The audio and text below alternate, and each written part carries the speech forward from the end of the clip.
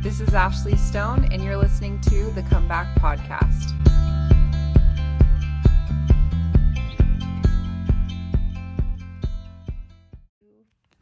Okay.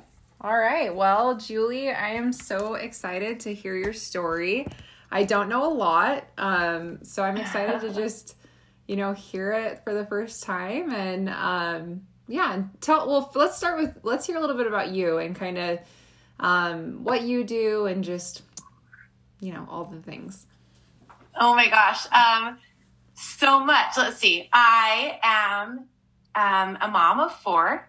My kids are ages 4 to 9. And so, and that typical, Utah mom has all the kids so close together. I'm 37 years old. I live, like I said, in Lehigh with my husband and kids. We have 2 dogs.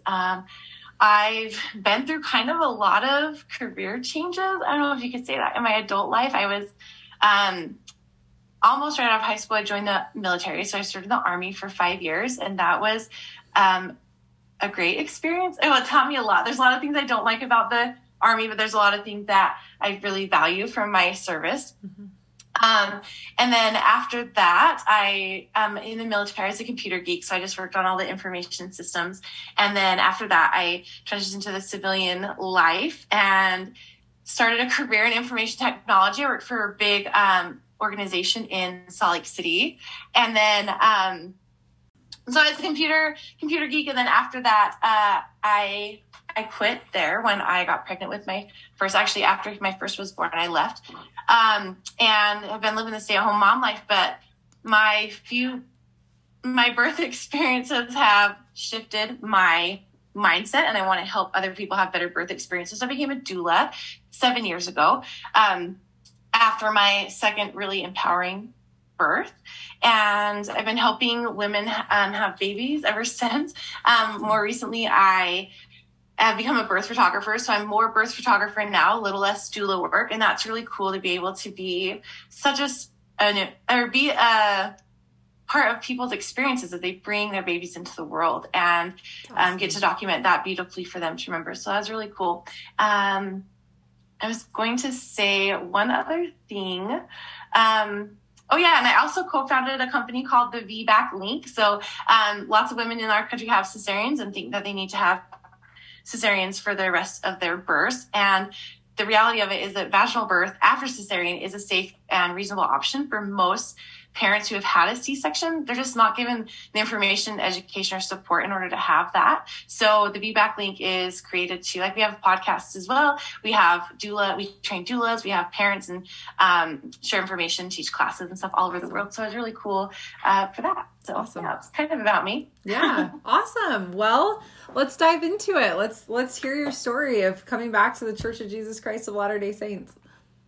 Yeah, I love that you're doing this. First of all, I saw, I think on Facebook somewhere, and I'm like, oh my gosh, I have to be part of this because I feel like right now, especially lately in the last several years, there's been a lot of stories about people leaving and just leaving.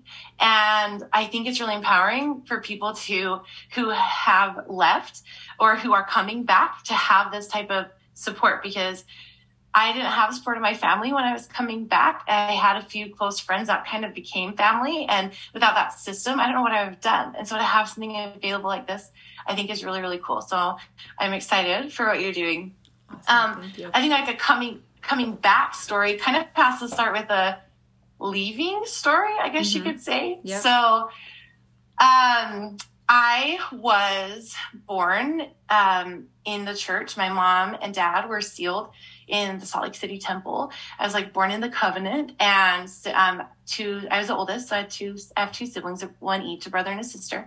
And I grew up in a really little rural town in southern Utah, and church was always, my dad was always kind of the guy that I could go to with questions, or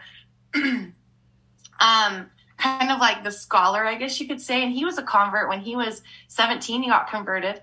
And then he went on a mission a couple years later. And then his parents got baptized while he was on his mission. So that was kind of cool. But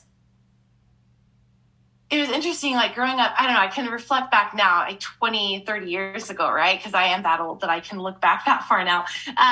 Looking back and seeing like the different dynamics in my house, how some things were a little bit unhealthy in relationship with the church. And we would have moments like as teenagers, right? You're teenagers and you kind of like rebel. It's just what teenagers do, right? And so I had a period of time where I was kind of a difficult teenager. I'm not going to lie. And I didn't want to go to church. I didn't want to do a lot of the things that my parents' household had in order, for us to do, like the rules or the requirements. And so if I didn't go to church one day, my dad would ground me I'd be grounded until I went to church next. And I feel like there's a couple little things like that were really unhealthy in that relationship, but nothing too, too drastic or too big, like they alone themselves would have pushed me away. But when I was 17 years old, I guess first, let me kind of preface this with one of my very first memory at all ever as a child was of being sexually abused by a babysitter that we had at our house. And then after that, I had started being abused by my grandpa, my dad's dad. And so from the time I was 4 till the time I was a teenager, I was being continually like sexually abused. And I think that's kind of a big part of the story. So it was pretty traumatic. I'm actually still healing right now from that. So working on that trauma and all of the stuff, healing. So I'm so proud of everybody who takes the time to heal themselves so that they don't continue the generational stuff, that just keeps going. So anyways, when I was 17, I actually was just before I turned 17, I came home from school one day and there's a 4-generation picture hanging up on our wall of my brother, my dad, his dad, and then his grandpa. So 4 generations. So my brother, dad, grandpa, great grandpa. And the picture was off the wall. And I don't know why I noticed it the first thing when I walked in my house, but I walked into the office and I saw my mom. I'm like, hey, where'd the 4-generation picture go? And my mom was at the computer crying. She was crying. And I was like, what is going on? Like, I'm 16-year-old teenager. I'm like, what the heck's going on? I was the first one home. And my mom told me, like, sit down. And I was like, all right, like, well, starting to feel a little weird here. So she told me that my dad had been arrested. And I said, arrested for what? Well, it turns out that he was abusing my brother and one of my brother's friends. They were 12, probably, little 12-year-old boys. My dad was molesting them, and he had been for a while. My mom had walked in on them. These are all parts of the story that I've learned through the years. She didn't tell me all of this right there, but she had told me that she had walked in on it happening, and she closed the door and left. And my dad had told her that if she was going to turn him in, then to let him know so that he could kill himself. And my mom couldn't sleep with him in the same bed after that. And so he slept in the living room on an air mattress with a shotgun under the couch for months while my mom decided what to do. And us kids, like, we were just oblivious. We just thought he was sleeping out there because he snored really loud, which he did. So it was believable. But so my mom had this big burden of what to do, right? Like she struggled and wrestled with it for a long time. And ultimately she did the right thing. And she reported him to the authorities. He got arrested and he served a really long time in jail. He's out now, which is a whole nother story for a whole nother podcast, I think. But, and a few months after that happened, my mom sat me down and talked with me because my sister had come to my mom and talked about my grandpa abusing her. And my mom wanted to know if he had done the same to me. And so I told her that he had, and then he got arrested, like I said, just a few months after. And he also served a very long time in prison, and is out now, which is a whole nother story for a whole nother podcast. Mm-hmm. so there's a lot of trauma and deep rooted issues there. But after my dad got arrested, my mom was a single mom living, in a house that she couldn't pay for with 3 teenagers that she couldn't afford, and dealing with her own trauma and stress and healing and everything like that too. And so the church just kind of,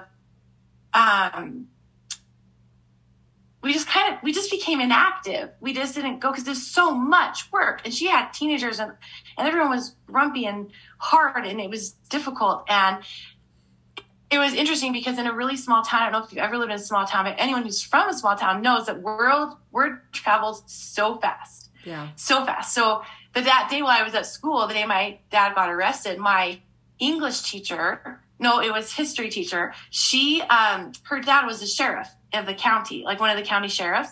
And she came up to me before class, put her arm around me and asked if I was okay. And I was like, yeah, I'm totally fine. Like, I don't know what's going, like, why would I not be okay? Because she knew that my dad had got arrested before I found it out, like during school. So it was a big thing in the whole, like, there's like 3 little towns that went to my school, and everybody's kind of talking about it. And, as teenagers, like, you don't know how to deal with anything. And so, and what was really interesting though, is the moment where my family needed the most support. Like our ward is very, very Mormon rich town, or Latter-day Saint rich town. Most of the people were members, and everyone in the ward kind of isolated us. The Relief Society president told my mom that she couldn't believe she had the nerve to stay in town after what had happened. Yeah, I see her eyes. I'm like, yeah, that she said that. And the bishop that was there, like, couldn't even make eye contact with my mom. And there was, my mom had a visiting teacher that was really great, but the visiting teacher worked at the same prison that my dad got moved to. And so it was a conflict of interest. And so she couldn't be a visiting teacher anymore. And she's the only one that came to support us and help us during that time. And so, I hear in a lot of people's stories when they leave the church that so-and-so did this, or the bishop did that, or the community or the people. And I totally get that. The people totally isolated my family. And I can kind of understand to a little degree, because it's a small town. Not a lot happens, right? In the small town, like somebody gets a speeding ticket and everybody knows within an hour. And so it's, people probably don't know how to process that type of big thing when they're not really that used to it. But I also struggled with, my mom really needed help. She really needed help. Mm-hmm. And nobody was there to help her. And so ever since then, and this was, let's see, however many years ago, 21 years ago. So what year does that make it? I don't even know. What is this? 2001. And it was really interesting though, just kind of that big shift. We went from like going to church every Sunday to like not going to church at all, questioning everything, and not having support, right, from our word family. So a year after that, just before my 18th birthday, I was a senior in high school, and I remember planning on moving out to live with my boyfriend who lived in Phoenix. He was going to college in Phoenix. We met in this small town, and things just weren't working out at home. Everybody was just dealing with baggage differently, and I just planning to move out. And so my mom, it was like the middle of the night one night, I couldn't sleep. And so I ran a bath to like kind of relax myself. It was like 2:00 in the morning. And my sister's room was right next to the bathroom. And she came out of her room. It woke her up. The tub woke her up. And she started yelling at me because I woke her up. And I started yelling back because that's what teenage girls do. They yell at each other. And my mom came downstairs and she told me, she just screamed at me. She's like, I want you moved out of this house before I get back from work tomorrow. And so I don't fault her for that because, a lot of trauma response, a lot of stuff to unpack there. Yeah. But, and I was already planning on moving out, but, I just going to finish up some classes first. But I packed up my little car with a few of my possessions and I left that day in the middle of a snowstorm in January. And I moved into Phoenix. I had an apartment. I lived in an apartment with 4 guys. I had, it's a 2-bedroom, 1-bathroom apartment. I lived in with 2 guys, and my space was a little coat closet. Like I had a coat, like, you know, you hang up your jackets in. It was just that, like, as wide as my shoulders, maybe a little wider, and just about as deep, right? And that was where I put like my little chest of drawers, all my clothes, all my hygiene stuff. And that was my space for a year. And it was, you know, I was officially gone from the church by then. And so I did all the things that you can do that, you know, you never do in the church. I was drinking and spending time with friends, doing just all the things that you just don't do, you know, when you're a member and you're actively living the church standards. And so it was really interesting because about a year after that, me and my boyfriend, we had gotten engaged, and then we broke up. And so I was living in Phoenix, Arizona. My mom told me I could not come back home because she didn't have any space for me. And so I was like homeless in Phoenix. I had like 2 days to move out. And so it was really funny because I think all along my journey back into the church, it's not happening yet, but there have been little snippets of things to kind of like let me know that God still loves me, you know? And that's the thing that I really like about our gospel, is that it doesn't require membership of the church to feel God's love for you. We can feel that love no matter where we are, no matter what we believe, no matter who we are, no matter if we have a house or not have a house or live in a coat closet, right? So I remember when I got kicked out, or when I was homeless, I thought, what am I going to do? And I looked up the closest church building I could find, and I called the clerk's number. There's a clerk, like the ward clerk's number is like on the website. And I called them, and it was a singles ward. And I just asked if there's anybody that was looking for a roommate by chance. It's so funny, but it ended up that there was one person looking for a roommate. And so I moved in with a stranger, working as a waitress at Denny's. And I didn't really go to church, but I went to a couple of the activities, and like the bishop had me over for Christmas and Thanksgiving. And it was really nice. I didn't become active or even have any desire to do so, but it was nice that somebody was showing up for me. You know, it felt good that I was able to rely on that part of our church. When I hadn't been able to, my family hadn't been able to for such a long time. So after I was living in that apartment with a friend, or I guess she became her friend. I don't know. It was really weird. It was kind of like strange relationship. I didn't have my own space. Like she had her second bedroom was like a guest bedroom, and I had a dresser. So I had a dresser, and a shower is a roof over my head. So I can't complain too much, but it served me well for what it was. But I was working at Denny's, and one of my friends that was working there had joined the Army. And we used to go to the mall where the recruiting office was, and we would just sit and just shoot the breeze with her recruiter. And one day I was there, and he would like buy us lunch because the government would pay for lunches and stuff. And so one day we were there talking with the recruiter, and I was like, you know what? Tell me more about this Army crap. You know, like what is up with this Army crap? Like what's the deal with it? Because I was working at Denny's when I just got unengaged a few months before that. I had a scholarship to go to a college down in Phoenix, which I had given up because when I was engaged, I was like, I don't need to go to school. I'm just going to be a stay-at-home mom, So I had nothing going for me. So I was like, tell me more about this Army stuff. And like the next week I took the ASVAB test, and the month after that, I was off to basic training. And it's really interesting because, again, in basic training, every Sunday, I don't know if people know a lot about the military or basic training, probably not too much, but you do basic training things every day. But on Sundays, kind of a rest day, mostly a cleaning day. You just like clean the barracks and the other parts, around the grounds. But they had every single denomination of church.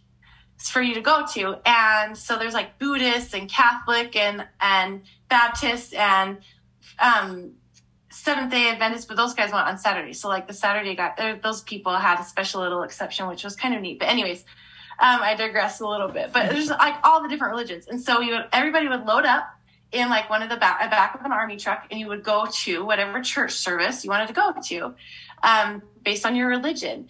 And I would always get in the back of the truck to go to the LDS church because that's what I knew, right? And so we'd go there, and the LDS church had a reputation for like people's families would mail like treats and candy and stuff like that to the church. And then during sacrament meeting, the soldiers could get their packages and eat their sweets and stuff like that during sacrament meeting. And so lots of people wanted to go to the LDS church because that's the one where you could get all the good stuff, because that you couldn't get shipped that stuff straight to your unit. And so it was really fun to have that little thing. But there's always just like 3 or 4 people in the back of the truck on Sundays to go to the LDS church. And those people went their own little ways. And then you come back and clean the barracks and stuff all day. So it's kind of like you wanted to go to church if you believed in God or not, because then that was less time you had to spend cleaning. So it was really interesting throughout my military service. At first I went to South Korea after basic training. And when I was in South Korea, I met a guy who played high school football with my uncles in Utah. And so it was really cool because he's from, my mom's hometown. I'm like, hey, do you know these guys? And he's like, yeah, I do. And so it's kind of cool because he was an active member of the church still, and he went to a Korean branch off post. And a couple of times I went, with him and his family to the Korean branch off post. And it was just kind of interesting, definitely different than Utah because it's such a small congregation. There's a couple dozen people maybe there, and it's just like in a little upstairs loft from the main like church where the Korean members went. And it's just interesting because like I said, I only went a couple times, and I only knew a handful of other LDS members when I was in. Whenever people found out like I was LDS, then I would kind of get made fun of a little bit. But I was also like not really too interested in defending the religion either, because I was drinking. At one point I was smoking cigarettes, and I just hanging out with, doing all of the things. And so, there's a couple times where I would like stand up when they got like the complete core doctrine completely wrong. Like I would correct them, but most of the time I was just hanging out and having fun with people. There's a couple times where I went to like, there was some Relief Society activity where we made like little seek and find like quilt things where you can like little baby quilts. And I went there one time, and it was nice because I had that contact that knew my mom and her brothers. And so it was really nice. And then and then I got married when I was in Korea to my first husband. I'm married to a better one now. My first husband we met there. He was in the military. We got married at the embassy in Seoul. And then we got stationed in Hawaii. Our whole battalion moved from Korea to Hawaii. And in between that time, he got deployed to Iraq. So he was deployed, and the whole battalion moved from Korea to Hawaii. And so we were in Hawaii, and I was living on base in a house while my first husband was deployed. And in some weird way, like the missionaries found me. Like they have this way of doing that with members, right? They just find you. And so one day the missionaries show up at my door, and they showed up at my door, and they couldn't come in because I was the only one there. And you have to have another male in the house, right, when the missionaries are there. And so I would just open the door and stand out on my lanai and talk to the missionaries for, 30, 45 minutes. We just chat. And I'd, go back and I'd smoke cigarette and drink and keep living my life, because I had lost the desire to have anything to do with the church. My big examples in the gospel were my dad and the people like in my town that didn't show up for us. And there's just a lot of trauma associated there with that. And so I just didn't have any interest. I knew God loved me. I believed in God still. Didn't ever get to the point where I lost my faith in God, but I just didn't have the desire, the pull to, back there. And so the missionaries would come and we'd talk, and it turns out right across the street from me in this really small army base in Hawaii, were the only other members on post. They live across the street from me. And so I got to know them, and they had me over for dinner a couple times, which was really nice. And then my husband came back from Iraq, and the missionaries kept coming. We would just chat. They could come in now, and we would just chat just about whatever. Was your husband, did he have any ties to the church at all? And if not, what did he think about having the missionaries over? Yeah, no, that's a great question. I was just about to get there. His dad is a Baptist priest. Okay. Oh, I forget the title. I don't know if that's right or not. But he was some type of clergy in the Baptist church. And so it was really funny because he had a completely different upbringing than me, completely different belief system. The fundamentals were kind of there, but just lots of different beliefs. And so it was interesting because they would come over, and my husband would just ask them all the questions and joke and laugh, and not really anything doctrinally. And then my husband told his dad that the Mormon missionaries were coming over, and he got really mad at him. He what are you doing? He kind of got a little stern on the phone with him because but he knew I was Mormon too when we got married, but neither of us were practicing. Neither of us were big into our faiths. So it was really interesting because eventually my husband started taking the discussions. They were still discussions then. I think maybe it was right about the time Come Follow Me was getting started. So I can't remember his discussions or maybe the Come Follow Me book, but one of those. And eventually, I stopped drinking on New Year's Eve. I had my last drink on New Year's Eve, and sobered up a few hours so I could drive us home after that. And wait, then, what year? How long ago was this? This was 2008. Okay. So it was New Year's Eve 2007. New Year's Day was for January 1st, 2008. So then a couple days after my birthday in February, the missionaries had challenged us both to stop smoking. And so we stopped smoking. And I've been trying to quit for a little while and just never really had a good motivation. But then, what happened was my husband quit before me. And then the missionaries were like, oh, he can quit, but you can't. It made it he's better than you. But they didn't say that. But it was a competition thing, and I'm really competitive. So I said, oh, I can totally quit smoking too. And they took my pack of cigarettes and they ran it over with their cars, really dramatic, fun little symbolic dramatic thing. Yeah, totally. And eventually they invited my husband at the time to get baptized. And he said yes. And it was really amazing because I was starting to gain my faith back. We were going to church in a little town called Wahiawa on Oahu. And I love, Hawaii church is so amazing.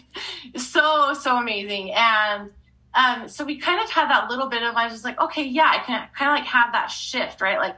Yeah, I think I'm heading back. I think I'm believing. I think I can start to feel these things. And so he got baptized on the beach in front of the La'i temple. Oh my gosh, that is incredible. Yeah. It was beautiful. Memorable it was baptism beautiful. Right there. Yeah. And so the only time the missionaries could go in the water when they're stationed in Hawaii is that they baptized someone in the ocean. So they always want to baptize people in the ocean. And so, it was perfect. It was beautiful. And I remember a couple weeks after he got baptized, he was a military police officer. And so he had to work sometimes on Sundays. And so there was a Sunday where I just didn't want to go to church, without him. I didn't go alone. It was it's been a long week, I was out of the Army by this time. I got out in May, and this was sometime in the summer. And I ended up going, and I don't know why, because I felt a little bit of a pull, nothing super conscious or whatever, but I just went. And then I was in there, and there was a couple members that had become my friends kind of my friends by then, friendly. And I was sitting in church, and it was about Messiah and King Benjamin. It was in the Messiah book of the Book of Mormon, and it was about King Benjamin's sermon. And I remember the scriptures they were reading, and the Spirit touched me so hard, and I felt so strongly that I was where I need to be, and that Heavenly Father approved of this, and that He loved me so much. I just could not stop crying through the whole lesson. Everybody knew I was coming back to church. Everybody knew that, this is new, and my husband was recently baptized. But I just sitting there sobbing the whole time because I felt the Spirit so strongly. That verse in Messiah touched me to my core. And I can bring it up and read it. It's Messiah chapter 2, and it actually goes from verse 36 to verse 41, but I'm not going to read all of that. But the part that got to me, that made me start really just crying, but also feel that Spirit, was in chapter 2:36, and it said, "And now I say unto you, my brethren, that after ye have known and been taught these things, if ye should transgress and go contrary to that which has been spoken, that ye do withdraw yourselves from the Spirit of the Lord, that it may have no place in you to guide you in wisdom's paths, that ye may be blessed, prospered, and preserved. I say unto you that the man that doeth this, the same cometh out in open rebellion against God.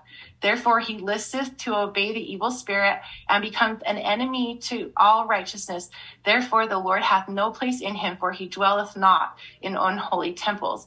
And I have goosebumps right now just reading it. But that verse, right? I had done that. I had left the church. I had denied those things I had been taught. The Spirit was not with me. And then how I love King Benjamin because he's so direct. He just doesn't beat around the bush. And he says, you become an enemy to all righteousness, and the Lord hath no place in you. I felt all the weight of all my decisions and everything that had happened over the last however many years just on me. But at the same time, I felt this seriousness. I felt that impression that the things and the choices I were doing were not great. But at the same time, I also felt that peace and comfort that the choices I was making now were good. And then it goes on. The last verse in Mosiah chapter 2 is verse 41. And I absolutely love this verse. And it says, again, this is verse 41 in Mosiah chapter 2. It says, "And moreover, I would desire that ye should consider on the blessed and happy state of those that keep the commandments of God. For behold, they are blessed in all things, both temporal and spiritual. And if they hold out faithful to the end, they are received into heaven, that thereby they may dwell with God in a state of never-ending happiness. Oh, remember that these things are true, for the Lord God hath spoken it." Wow. That is so good. And I know, goosebumps, right? So I'm there's two very polarizing verses, this misery and an enemy to God and all these things. But then it goes on to say, if you remain faithful, look at all of these things that are going to be given to you. It felt so there's so many big feelings, many big feelings. And the remember words in there, or remember that these things are true, for the Lord God has spoken it. That's going to be a little important, maybe a little bit later on in the story. But it was just that day that I knew, right, that I was not on the right path, and that the path I was starting on was the right one, right? And so it wasn't very long after that, maybe just a couple months, that I found out that my husband hadn't actually really quit smoking or drinking, right?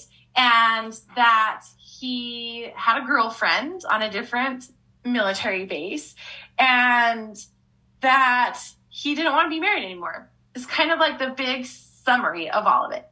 And so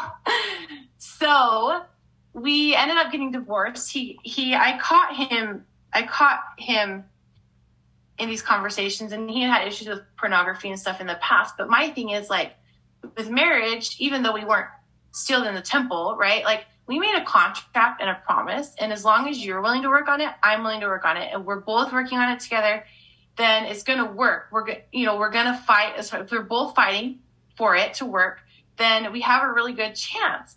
But as soon as he gave up and told me he didn't want to be married anymore, I was like, all right, I'm out. Like, I'm not going to be in a marriage when half of it doesn't want to work. Yeah. So it was really simple divorce. We had no kids. You know, he was in the military. I had just gotten out.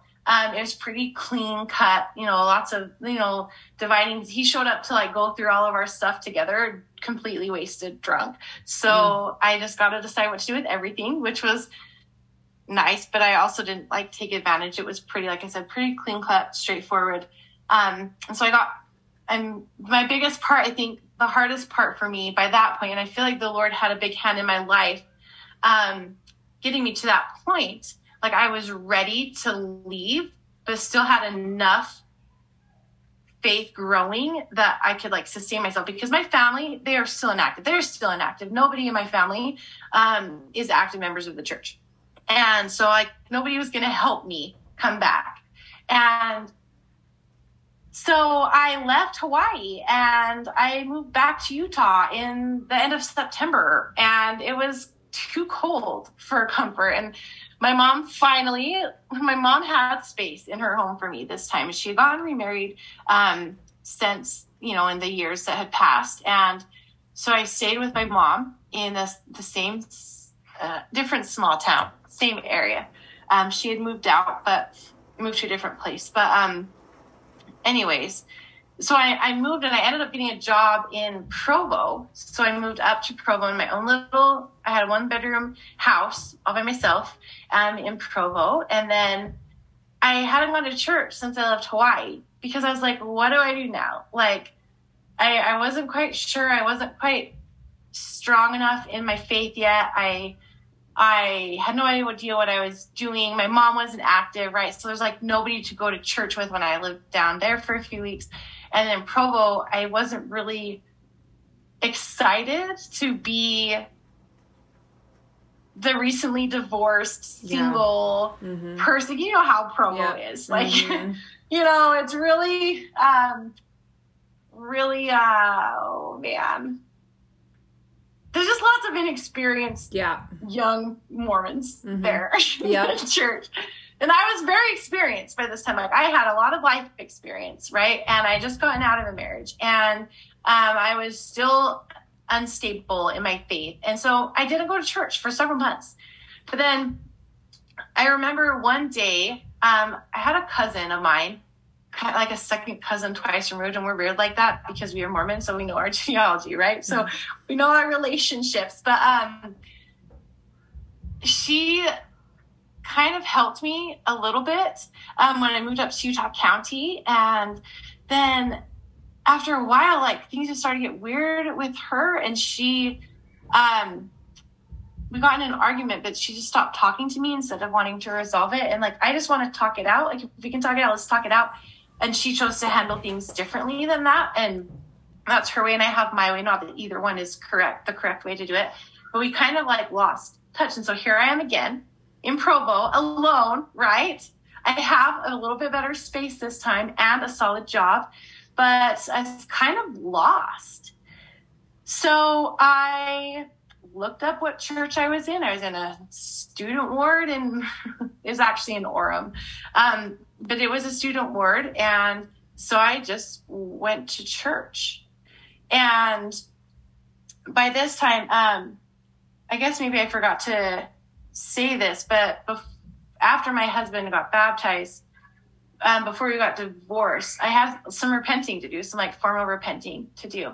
And so I went to the bishop there in Hawaii, and we started my repentance process. And I was actually on formal probation for a little while. So I couldn't take the sacrament. I couldn't have a calling. I couldn't pray in church, things like that. And when I left Hawaii, I was still on formal probation. So I was like, here I am, like, still on formal probation, right? I kind of didn't know what I was doing in my on my journey, I was lost and alone, right? And so I went back to church, and then I scheduled a meeting with the bishop that day that I went, and we started, kind of picked up, and my new bishop called my old bishop and got all the things situated that I need to get situated. I'm not sure exactly how that works, but I do know that they talked and kind of got back on the way. But couple months maybe. Yeah, this was December. So in December, I remember there was a fast and testimony meeting, and there was a girl that got up to share her testimony, and she shared that her brother had committed suicide that summer. And she shared a lot of her journey and her process surrounding that. And while she was talking, I was like, wow, I just really love this girl. Like, I feel this love for her, right? She had a really rough summer. I had a really rough summer. I've been through lots of trauma in my past too. And I was like, I want to know this person. And so that night, the Relief Society president in our singles ward had some people over for dinner. And she was one of the ones that was there for dinner. And I was one of the ones. And we met and we connected and we just became best friends. And she's still one of my best friends today. For her and a couple other people that I had met in that singles ward, and through those connections kind of became my family, and they were there for me to like carry me through. One of the guys that we met like at ward prayer one of those nights has served his mission in South Korea, and I was like, boom, we have this connection. So me and her and him became this close group, and then one of his friends, we just kind of became this like band of people, and they strengthened me so much, and I relied on them so much because I didn't have people like that I could look up to. And so it was very helpful for me and very strengthening for me. I feel like God placed those people into my life. I know that I went back to church exactly when I needed to. I know that I met these people. I know that I overheard the conversation about South Korea, a word prayer at the right time. Like, these people came into my life to bring me back and help carry me the rest of the way in. Mm-hmm. And they were, shortly after, I got taken off a form of probation, and I got my patriarchal blessing. It was a very beautiful blessing. And one of the things that they talked about, like in that scripture, how it says, oh, remember these things. Ever since then, I was just like, every time I would see something in the scripture where it says, remember, I'm like, oh, underline it, because it's very important, right? Say remember 2 times, right? Mm-hmm. So you got to remember, not just regular remember, 2 times remember. And so in my patriarchal blessing, the words remember show up multiple times. Wow. Throughout my blessing. I know I got chills. I was listening. I was read through it, and it's so important to me because I feel like the Lord speaks to us in ways that we can understand that. Mm-hmm. And at that time, I was hyper focused on the remember things in the scriptures. And I still do that to the day, remember, because it's really significant things. And so kind of to wrap it up a little bit, I guess, not too long after that, I got endowed in the temple. I was, 25. And, no relationship in sight, no future husband in sight. And I was at that age where I felt like I wanted to progress more spiritually. So I got endowed, and my friends were all there with me in my endowment room. My mom was there waiting outside when I got out of the temple, because she was able to go in, and along with my siblings, right? But it was nice to have kind of that family with me. And so then just a few years later, I moved up, actually not even a few years, it was maybe a year later. I moved from Provo to a place near Salt Lake City, and I moved into a singles ward there. And that's where I met my current husband, the forever one. And it's been nice because his family is really great. They're really strong in the gospel, and it's been nice to have that to rely on as well. And it's just interesting how throughout my journey, like, I can look back and see that the Lord put me in certain places and certain situations where I would have information and revelation presented to me so that I could receive it. Like, obviously agency is my choice. I could choose to receive it or not receive it.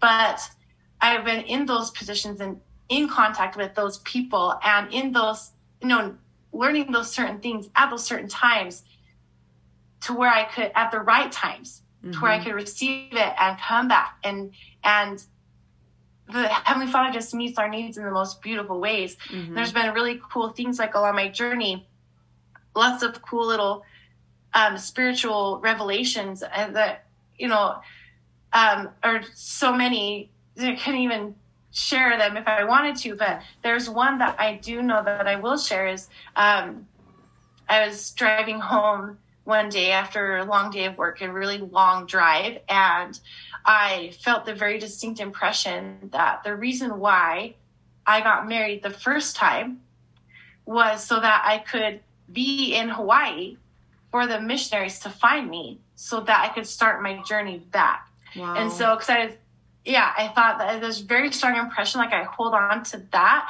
and like really tightly, because if I wouldn't have gotten married, I had a choice where I could stay in the military or leave.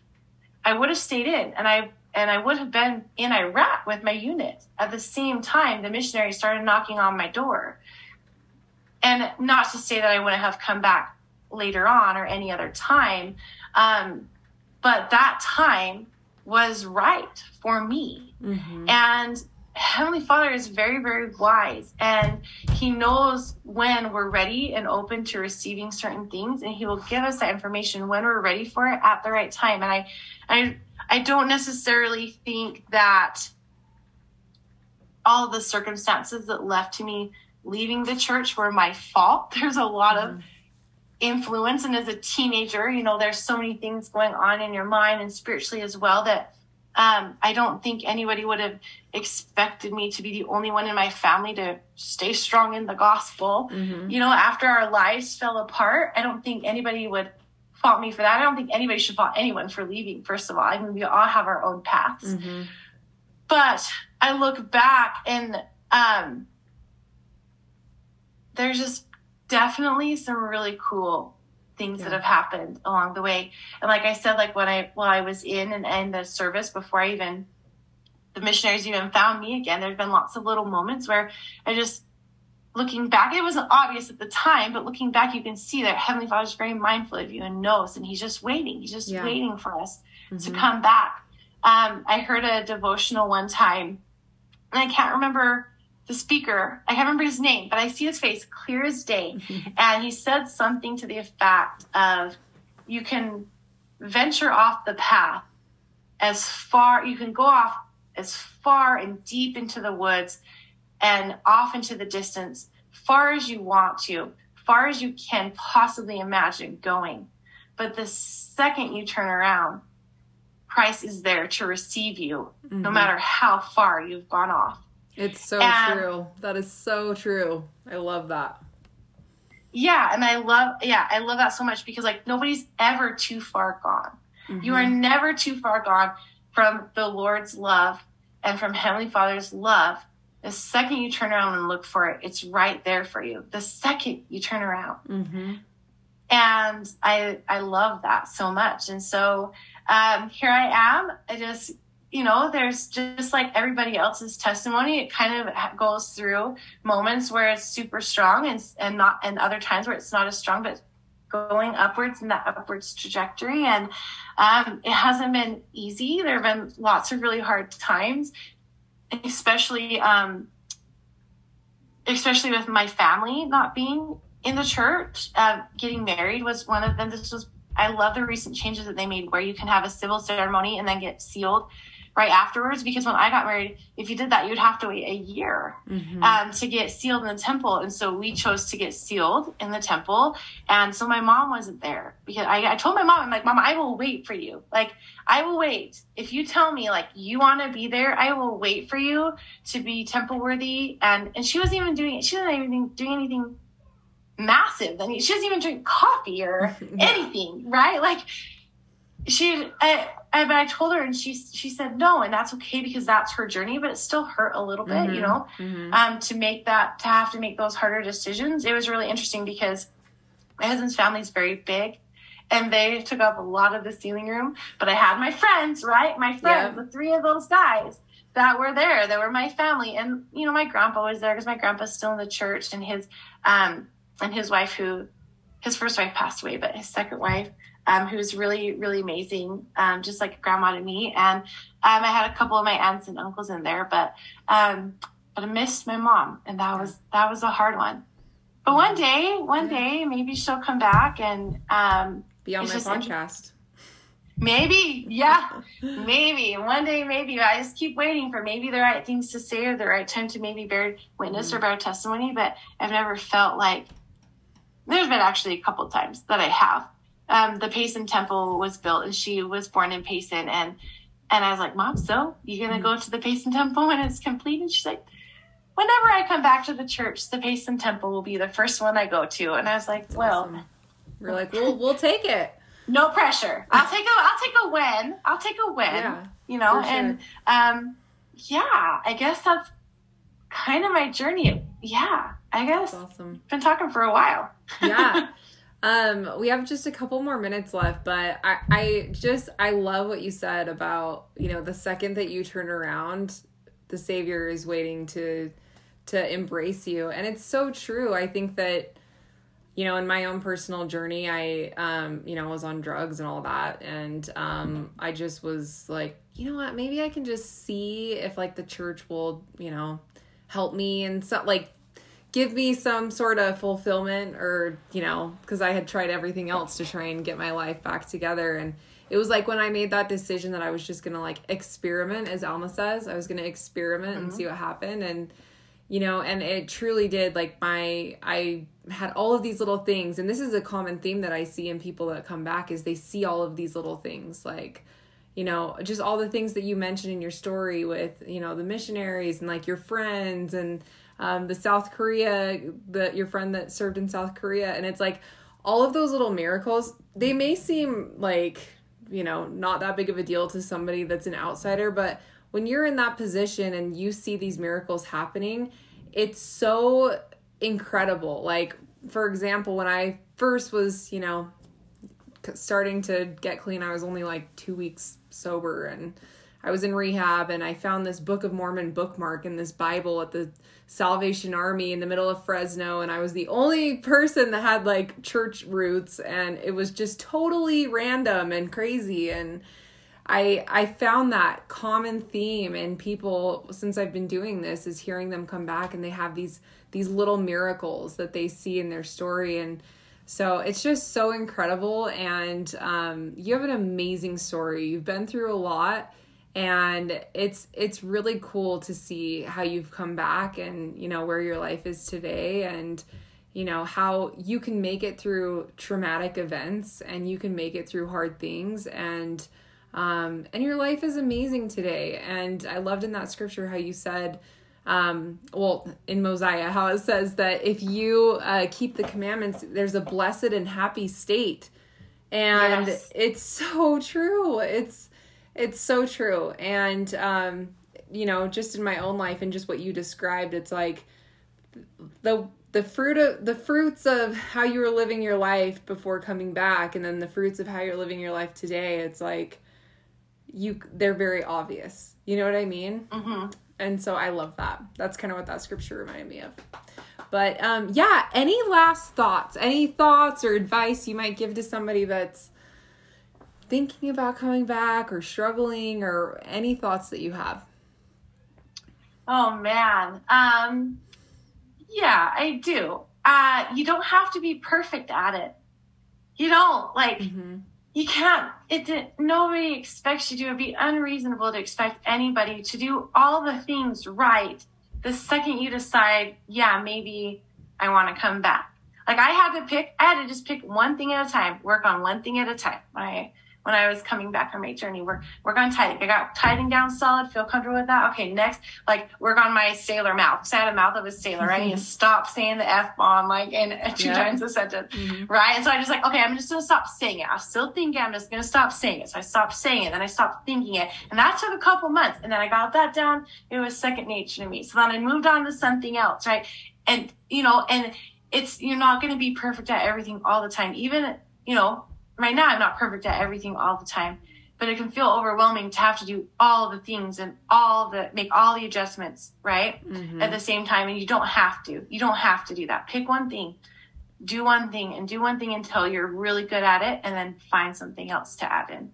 I love that. Thanks. Well, thank you so much for being on the podcast. You're amazing, and I'm just so excited to have you. So thank you so much. Yeah, absolutely. It's so great to chat. Thanks. Yes.